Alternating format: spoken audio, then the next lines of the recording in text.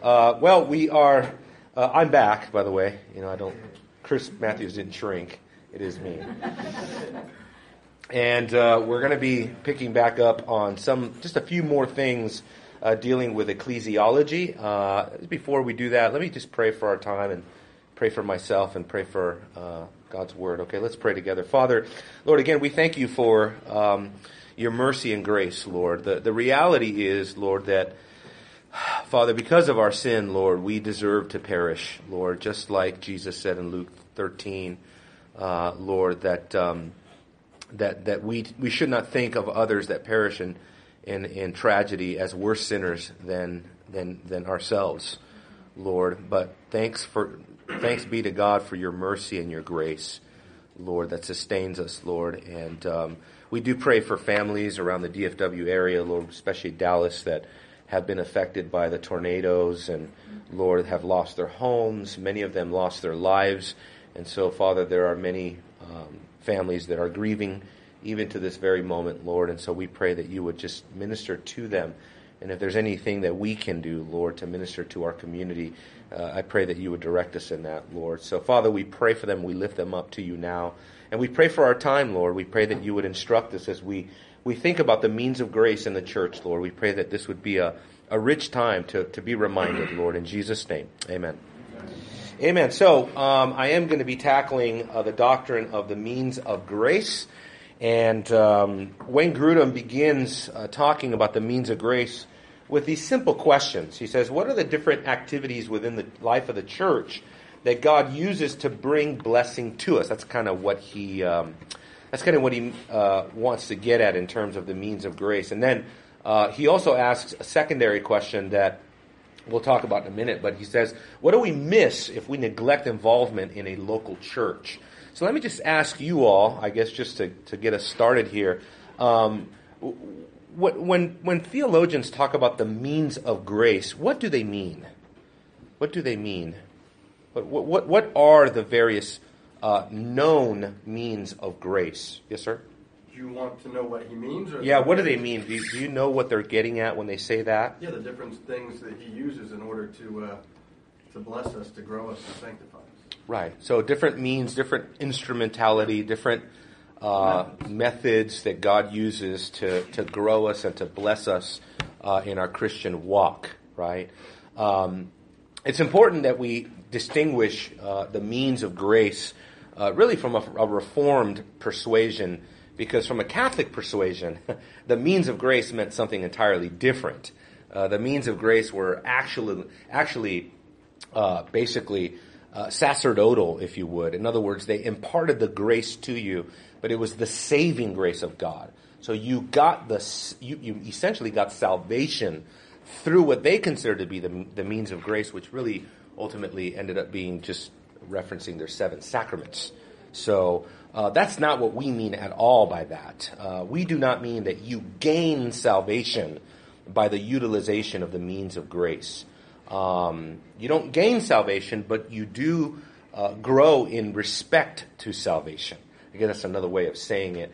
It's the difference between working out your salvation versus working for your salvation, right? That's what the means of grace is all about. So let me just give a standard definition, I guess, of the means of grace here. This is just a couple definitions, one by Hodge and one by Grudem. Charles Hodge says the means of grace, as before stated, are those means which God has ordained for the end of communicating the life-giving and sanctifying influences of the Spirit to the souls of men. Now, I like that because it brings in the concept of pneumatology, that the Spirit of God, this is what the Spirit of God uses in our lives to bless us and to grow us. Also, Wayne Grudem, maybe a little bit more simple, he says the means of grace are any activities within the fellowship of the church that God uses to give more grace to Christians. Now, just from the outset, recognize that, I guess, if we were to take historical theology, if we were to take, what have other theologians said along, the centuries type of thing? What have other respected theologians thought about in terms of the means of grace? Wayne Grudem is actually more broad than all of them. He actually has a list of about 10 different things that are the means of grace. But historically speaking, what are the central means of grace? You think you can list them? Anybody? Yes, sir? Preaching be one of them? So the ministry of the word and preaching, it's interesting that you said preaching, Scott, because one of the means of grace that is stated is the word, right? But when the theologians of the Reformed tradition, anyway, when they talked about the word being the means of grace, what they had in mind more than anything was the preaching of the word, which is really interesting. I mean, that's really the technical definition of the means of grace being through the word, right? So that even more than personal Bible study, which of course is a what we could say a means of grace, even more than personal memorization or meditation, theologians focus on the means of grace with the word being preached to you, which is really remarkable. Yes, sir? Does it separate that out as two different means, essentially? Is one being preached and two personal study-ish? Yes, sir. More of like primary and secondary, right? Because the means of grace has been always connected. That's why we're studying ecclesiology. The means of grace is an ecclesiastical topic. In other words, it's connected to the doctrine of the church, right? And so what theologians are asking is, what has God instituted in the church, in the life of the church, in the Christian life, which is obviously to them only through its connection to the local church? They, the Reformed theologians, they didn't conceive of Christianity even existing separate from the church, right? To them, like a Lone Ranger type Christian, right, was basically like an oxymoron. I mean, it just simply didn't exist in their understanding. They would view that as apostasy, right? So they would say so what has God designed for the life of the Christian in the context of the church to grow and to bless his people? That's a big one. So yeah, preaching the word versus personal Bible study is the difference between what God primarily gives us in the context of the church and what God also blesses us in private study. Yes, ma'am. What about prayer? Prayer is another means of grace. Now, prayer is an interesting one, Marianne, because it's actually a debated one. Charles Hodge, interesting, we're quoting Hodge here, but Charles Hodge actually listed prayer as a means of grace, where other theologians said no. The means of grace would fall under a secondary category. Of course, they all qualify. Look, all of these different things that you can, because as you're thinking in your mind, you can start thinking of different things. What about fellowship? Right? I mean, fellowship is a means of grace. And so we can extrapolate all the way out to basically talk about every aspect of the Christian life. But many theologians disagreed with Hodge, and they said, no, the primary means of grace is not prayer. So the primary means of grace would be the Word and what they would call the Word and Sacrament. The Word and Sacrament. The word sacrament kind of being more of a traditional word for ordinance. Right? Yes, sir. Why not, if you have any idea, would they say that prayer is not what it means? Because the way that they saw it is that it had to do, it really had to do with the authority of the church, right? That the word and the sacraments come to you really through ordained, licensed, officially recognized, qualified ministers of God. So it all had to do with ecclesiology. It's really interesting, and it really challenged me because I thought, wow, I have such an evangelical theology, right? Such a non-Catholic theology, right? That sometimes we tend to take a lower view of the church, really, right? Whereas for the Reformers, they viewed the clergy of the church with the most, the highest esteem imaginable. They saw that the pastor was, the ordained, authorized person that God had called to dispense the means of grace to his people. I mean, we've really fallen quite far from the Reformed worldview in that area. And so that's the way that they look at it. I know a lot of questions would come, so I guess what we can do is, because I don't have this in my thing here, but let me see if this. Well, there we go. This works here. I guess what we could do is we could put two different categories of the means of grace, and we'll do that. We will certainly do that when they come up. And so what I would say is that the means of grace, right, is word and sacrament. And I'm just using sacrament. I know we can fight over that, because for some of you it's just too much Catholicism, right? But we use sacrament only because that's more historical theology, right? You're going to find that term, so I'm just letting you know now. Word and sacrament is really the means of grace that theologians all agree on, and nobody disagrees on that. Now, some would add, so what we could say is that these would be the primary means of grace, and then the secondary means, right, would be things like prayer. What else would be a means of grace, secondary means of grace? Yes, sir? Well, something I was just noticing, Yeah. I was thinking about earlier, and there are two definitions. And it's funny that you mentioned that Hodge lists prayer and Grudem doesn't. Is in their definition? Well, Grudem does. Oh, he does? Yeah, other theologians did not. Because Grudem specifically says activities within the fellowship of the church. Hodge does not. And so it seems like Grudem's talking... That's definitely what Hodge meant. Okay. Even though he didn't state it there. Okay. Yeah, definitely. And we can actually, as we get into the nature of the means of grace, there's a few things that are very important for us. Actually, Berkhoff, which is another really good systematic theology, he gives four really observations, things that he wants us to understand of the nature of the means of grace. Like, for example, number one, it is part of God's special grace as opposed to his common grace. It is a category of God's special grace, that is his redemptive or his salvific grace. It is not part of God's common grace, right? These are kind of obvious, right? But then also, they are grace in themselves. In other words, nothing needs to attend the word when it comes to you. In other words, what Reformed theologians are trying to shy away from is the idea that any of the means of grace need to be mingled with something other than themselves. So, like, for example, experience, right? Prime example of this would be the theology of Jonathan Edwards.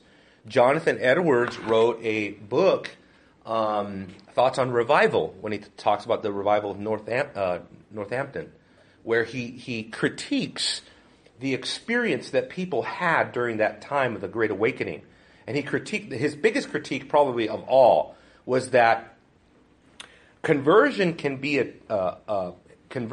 associated with all these other things: tears, emotion, brokenness, right? All of these things, a changed life, reformed, right? Habits that change, all of this, right? And still not be saving. That's his whole premise, right? You can have all these external signs of grace, but what really matters is the authentic converting grace of God itself, right? That's kind of like what the Reformed theologians are saying here, is that they are grace in themselves. They need nothing attached to them. Now, we'll get to a nuance of that in a minute, but then the other thing is this, that this grace is continuous. Does anybody know what they meant by that? That the means of grace are continuous. Anybody can think of why they would point that out? How do you think they mean continuous? What's that? Anyone? Non-stop? Yeah, it's ongoing, right? Versus what? One time. Temporary, one time, right? In other words, instead of this being a mere consequence in your life, right? Instead of this being sort of a punctuated experience in your life, this is actually an ongoing thing in your life. The means of grace are meant to be constant in your life, continuous, right? So this is maybe the difference, again, even connected to the previous point. This would be almost the difference between, saying that we need a mountain high experience with God, right? Men's retreats are kind of notorious for that, right? You go to a men's retreat, you get all charged up, right? Everyone's prayed up and cried up and confessed up, and and then you come down, and then you say, oh, now we're going to come down from the mountain. It's like, no one can stay at that revival point, But the means of grace are constant. We don't come down from the means of grace, in other words, right? These are things that God has ordained for us to be experiencing all the life long. The other thing is that he also says they are official. Now, official, I wanted to actually quote Berkhoff here. This is what he says. He says, they are official means of the Church of Jesus Christ, the preaching of the word, or the word preached, and the administration of the sacraments, or the sacraments administered, are the means officially instituted in the church by which the Holy Spirit works and performs faith in the hearts of men. So in other words, the reason why theologians are concerned about the means of grace is that they want us to acknowledge what has been officially instituted in the church, right? And who instituted these things in the church? Jesus, the head of the church, right? As the head of the church, he institutes the means of grace for his church. He teaches his disciples, maybe in the Great Commission, right? Matthew chapter 28, verse 19 to 20. It says, that we are to teach, right, everything that he commands, right? Make disciples, baptizing them in the name of the Father, the Son, and the Holy Spirit, teaching them to observe all things that I commanded you. So there you have a call for, in a sense, the ordinance and the preaching of the word together. Now, notice here, Berkhoff again says, he says, by which the Holy Spirit works and confirms faith in the heart of men. Now that's interesting because with reference to the Holy Spirit, the Reformers were careful to point out that the Spirit was necessary to attend his word so that it would have its effect on the sinner. Berkhoff says, they refuse to consider the efficacious nature of the Word of God as an impersonal power resident in the Word. Now this is kind of a debated point. Theologians go back and forth. Lutherans and the Reformed folks, which followed who? You had Lutherans, and then you had what's known as, so you had two camps here, right? In the Reformation, you had Luther, and who else? Calvin. That's right. Calvin and those that followed along Calvin's lines, like Zwingli and others. Okay? But, so then you had Lutheranism, and then under Calvin, essentially you had the Reformed. Okay? This is important only because if you study any systematic theology, these are the categories they will put it in. They will talk about Lutheranism versus the traditional Reformed view, which is like, wait a minute, I thought Luther was Reformed. Yes, he was in his soteriology, but that does not mean that Lutheranism, right, follows the same tradition as a standard doctrines of other great reformers like Calvin and Zwingli, and then later like Owen and the Puritans and things like that. But Berkhoff says that the Spirit has to attend the Word of God. So in other words, what they're saying is that if a sinner takes the Bible to himself and begins to read the Bible doesn't have a mystical, magical power in itself. Salvation can kind of rub off osmosisly, right?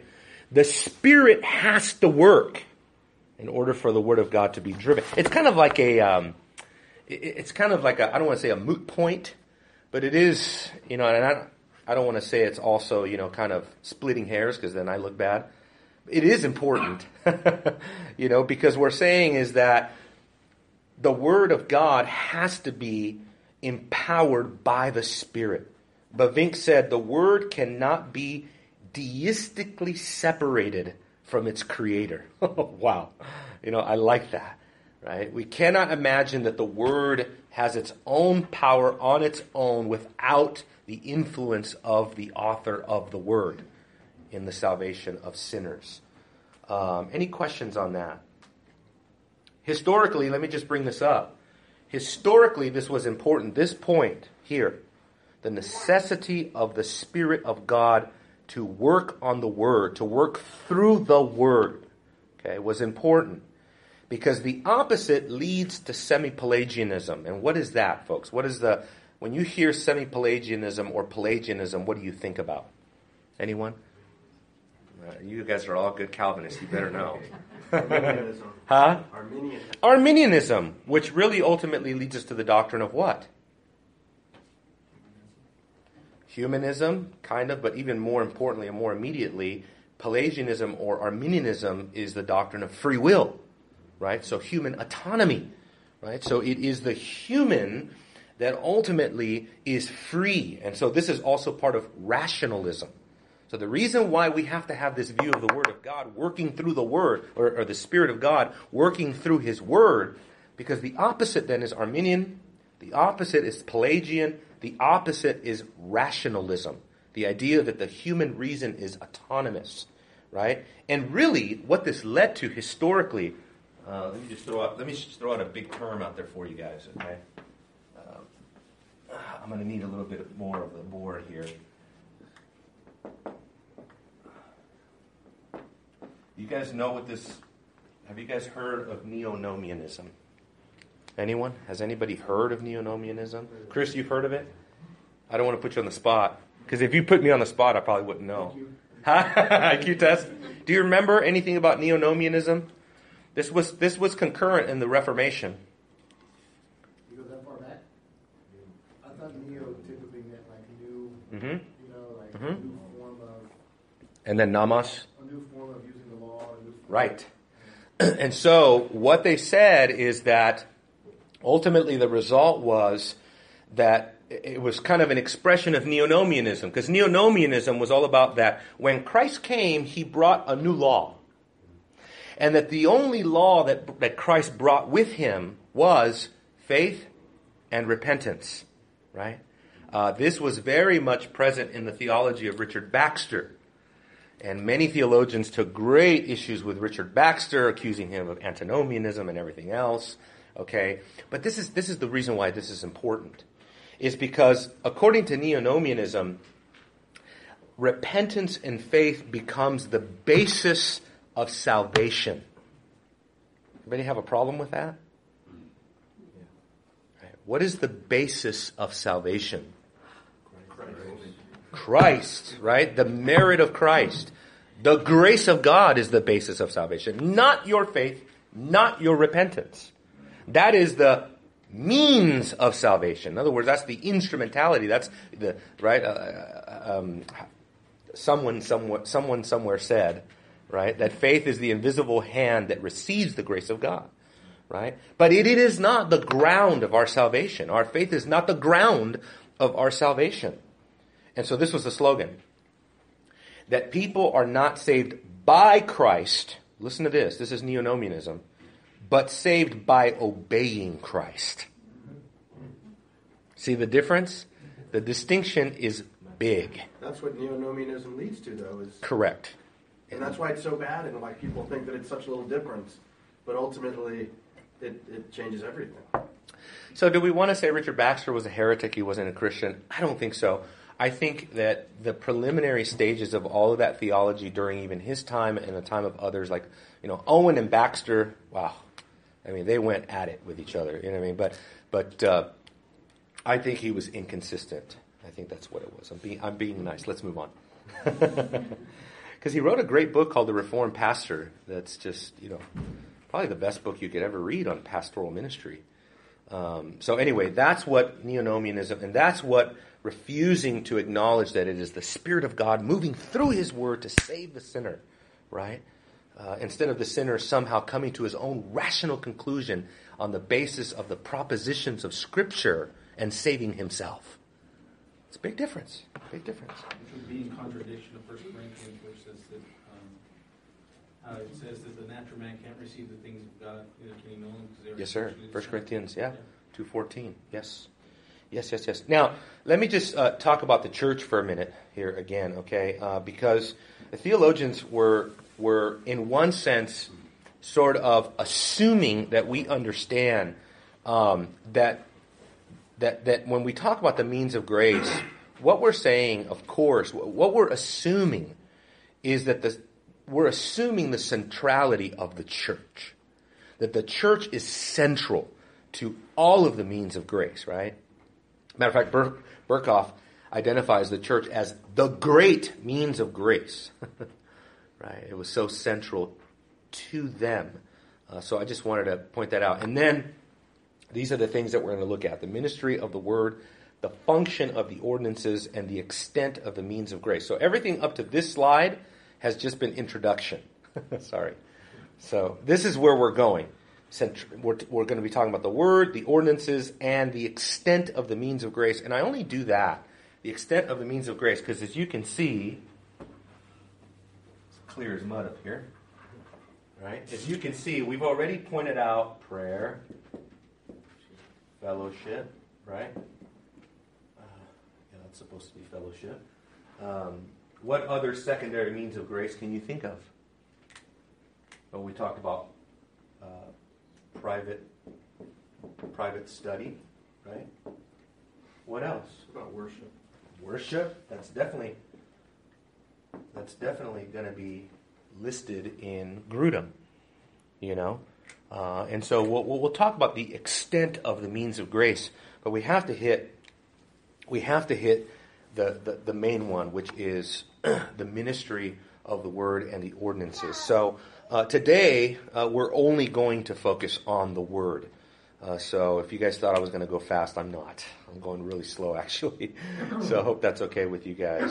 But that is what we're talking about, the ministry of the word of God. Now, turn to Acts chapter 20. Acts chapter 20.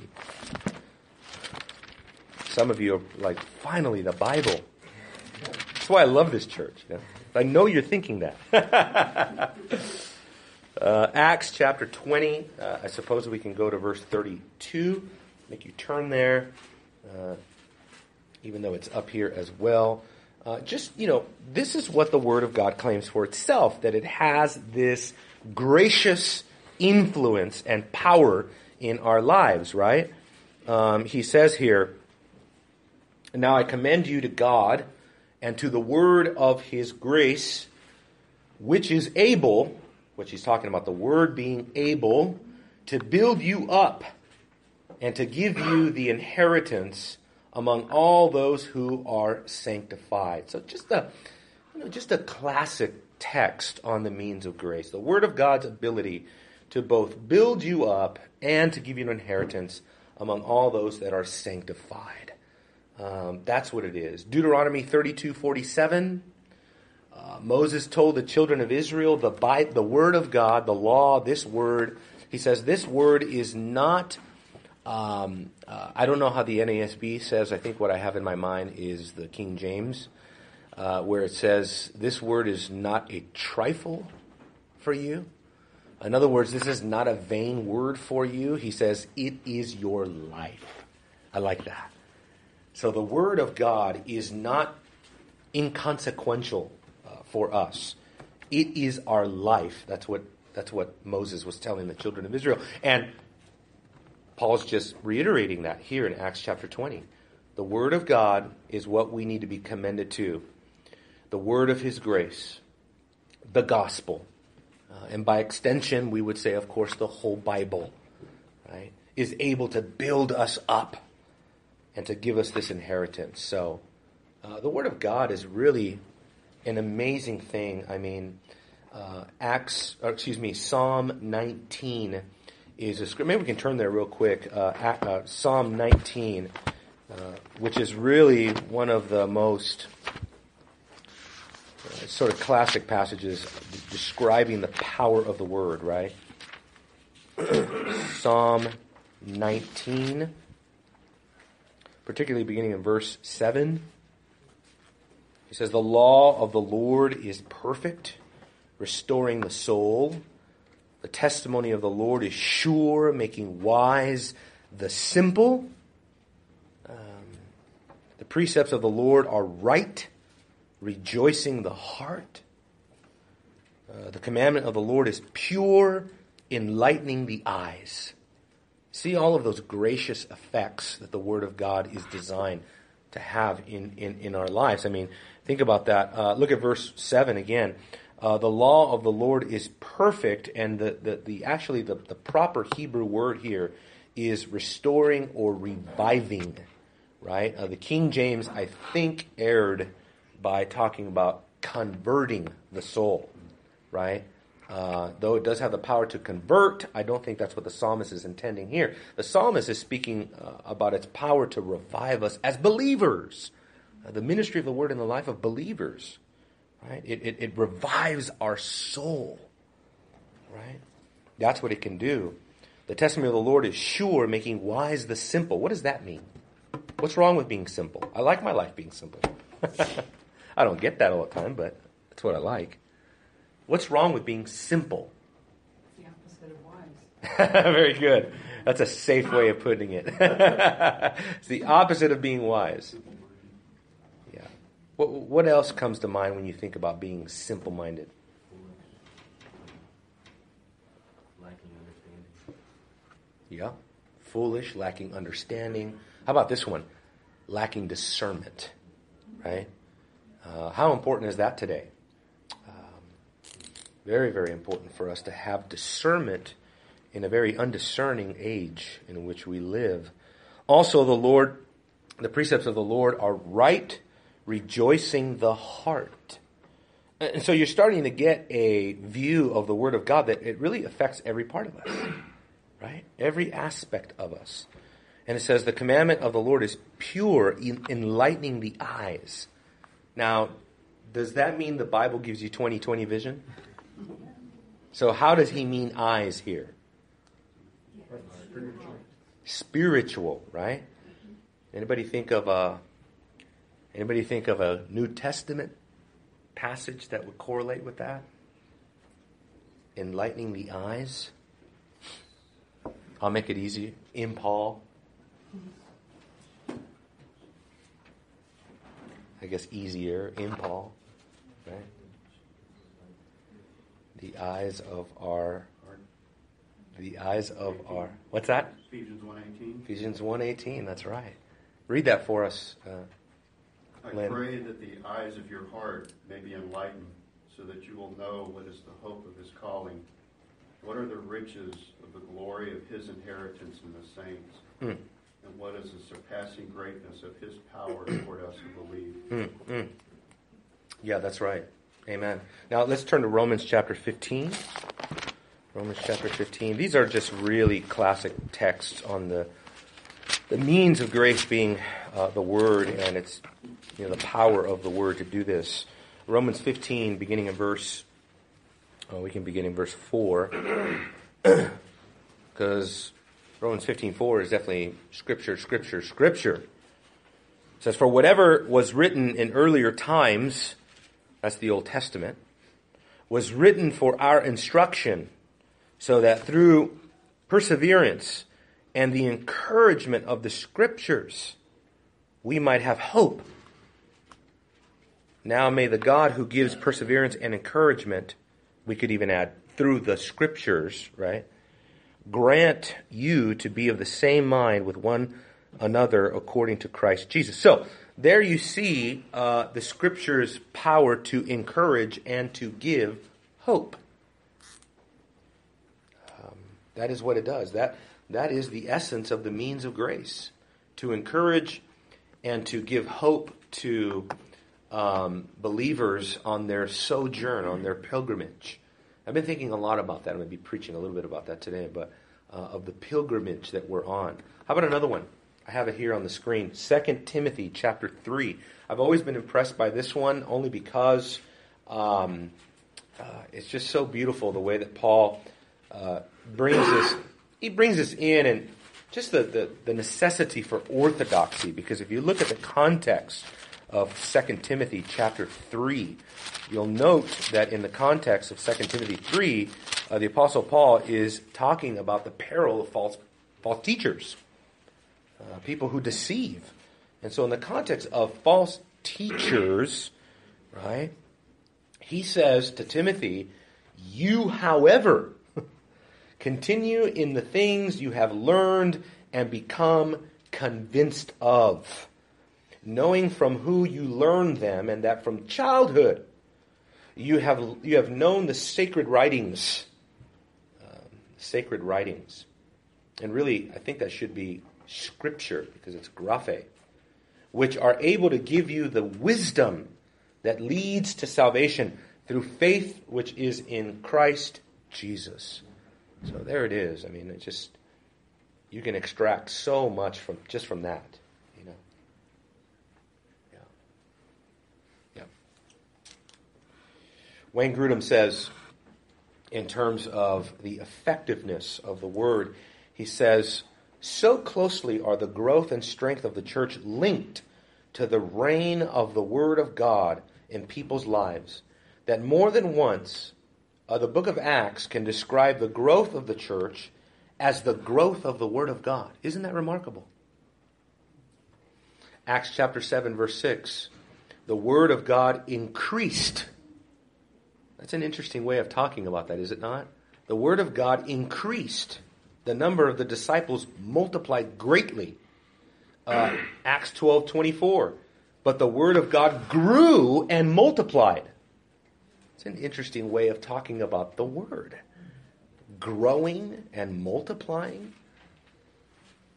Yeah, because it's connected to the lives of the disciples. Also, Acts 13:49, the word of the Lord spread throughout all the region. It's beautiful. It's wonderful. So, I mean, there you go. There you go. So connected. It's a living Yes, sir. word. It's a living word. It's an active word. Hebrews 4, right? It is sharper than any two-edged sword, right? So many texts on the effectiveness of the Word of God. And here's one, therefore, on the necessity on the Word of God. Look at 1 Thess, or I can just read it to you here. 1 Thessalonians 2:13. This is a great one. For this reason, we also constantly thank God that when you receive the Word of God, which you heard from us, you accepted it not as the word of men, but for what it really is, the Word of God, which also performs its work in you who believe. Isn't that amazing? It's the living Word of God. And here he uses the word performs its work. Energetai. It works. The Bible works. It's productive. It performs its work in us. Charles Hodge said, I have a quote here. Hodge says that Christianity flourished just in proportion to the degree in which the Bible is known and its truths are diffused among the people. He says the nations where the Bible is unknown sit in darkness. That's Wayne Grudem quoting Hodge. And that's exactly right. Turn with me to Psalm 147. I guess just many places that we can prove that in many ways, but this is one that I always go to, right? Psalm 1. Did I say 147? Yep.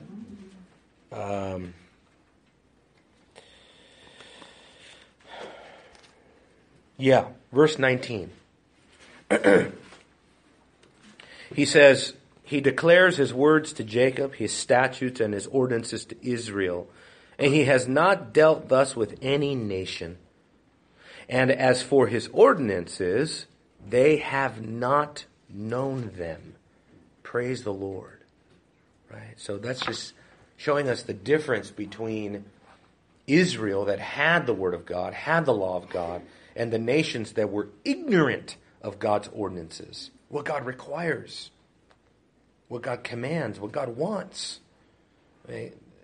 Think about that. I mean, what's even worse is a society that has the Word of God and are still ignorant to what God requires and what God wants.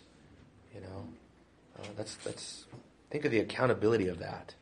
You have the Word, you have the Bible, you have the revelation, but you still choose to be ignorant. Incredible. That's it. That's all I got. Oh, praise God, we are out of time anyway. So let's pray and we'll go to worship. Okay, let's pray together. Father, Lord, again, we thank you for your grace and your mercy. We thank you for the word of your grace that is able to build us up in the most holy faith. And Lord, protect us, Lord, from unbiblical expressions of the means of grace, Lord, knowing that, Father, that you've ordained for us your word. You've given to us your ordinances. You've given us the blessing of the Lord's Supper every month, Lord. We next Sunday we're going to be celebrating the ordinances, and so we pray that you would prepare our hearts, Lord, and that you would have us to take advantage of the means of grace as we study them more and more. And I thank you, Lord, that I'm surrounded by brethren that love the means of grace. I see them using the means of grace, just thriving under the means of grace. And so, Lord, I pray that we would always be built up by your word in Jesus' name. Amen.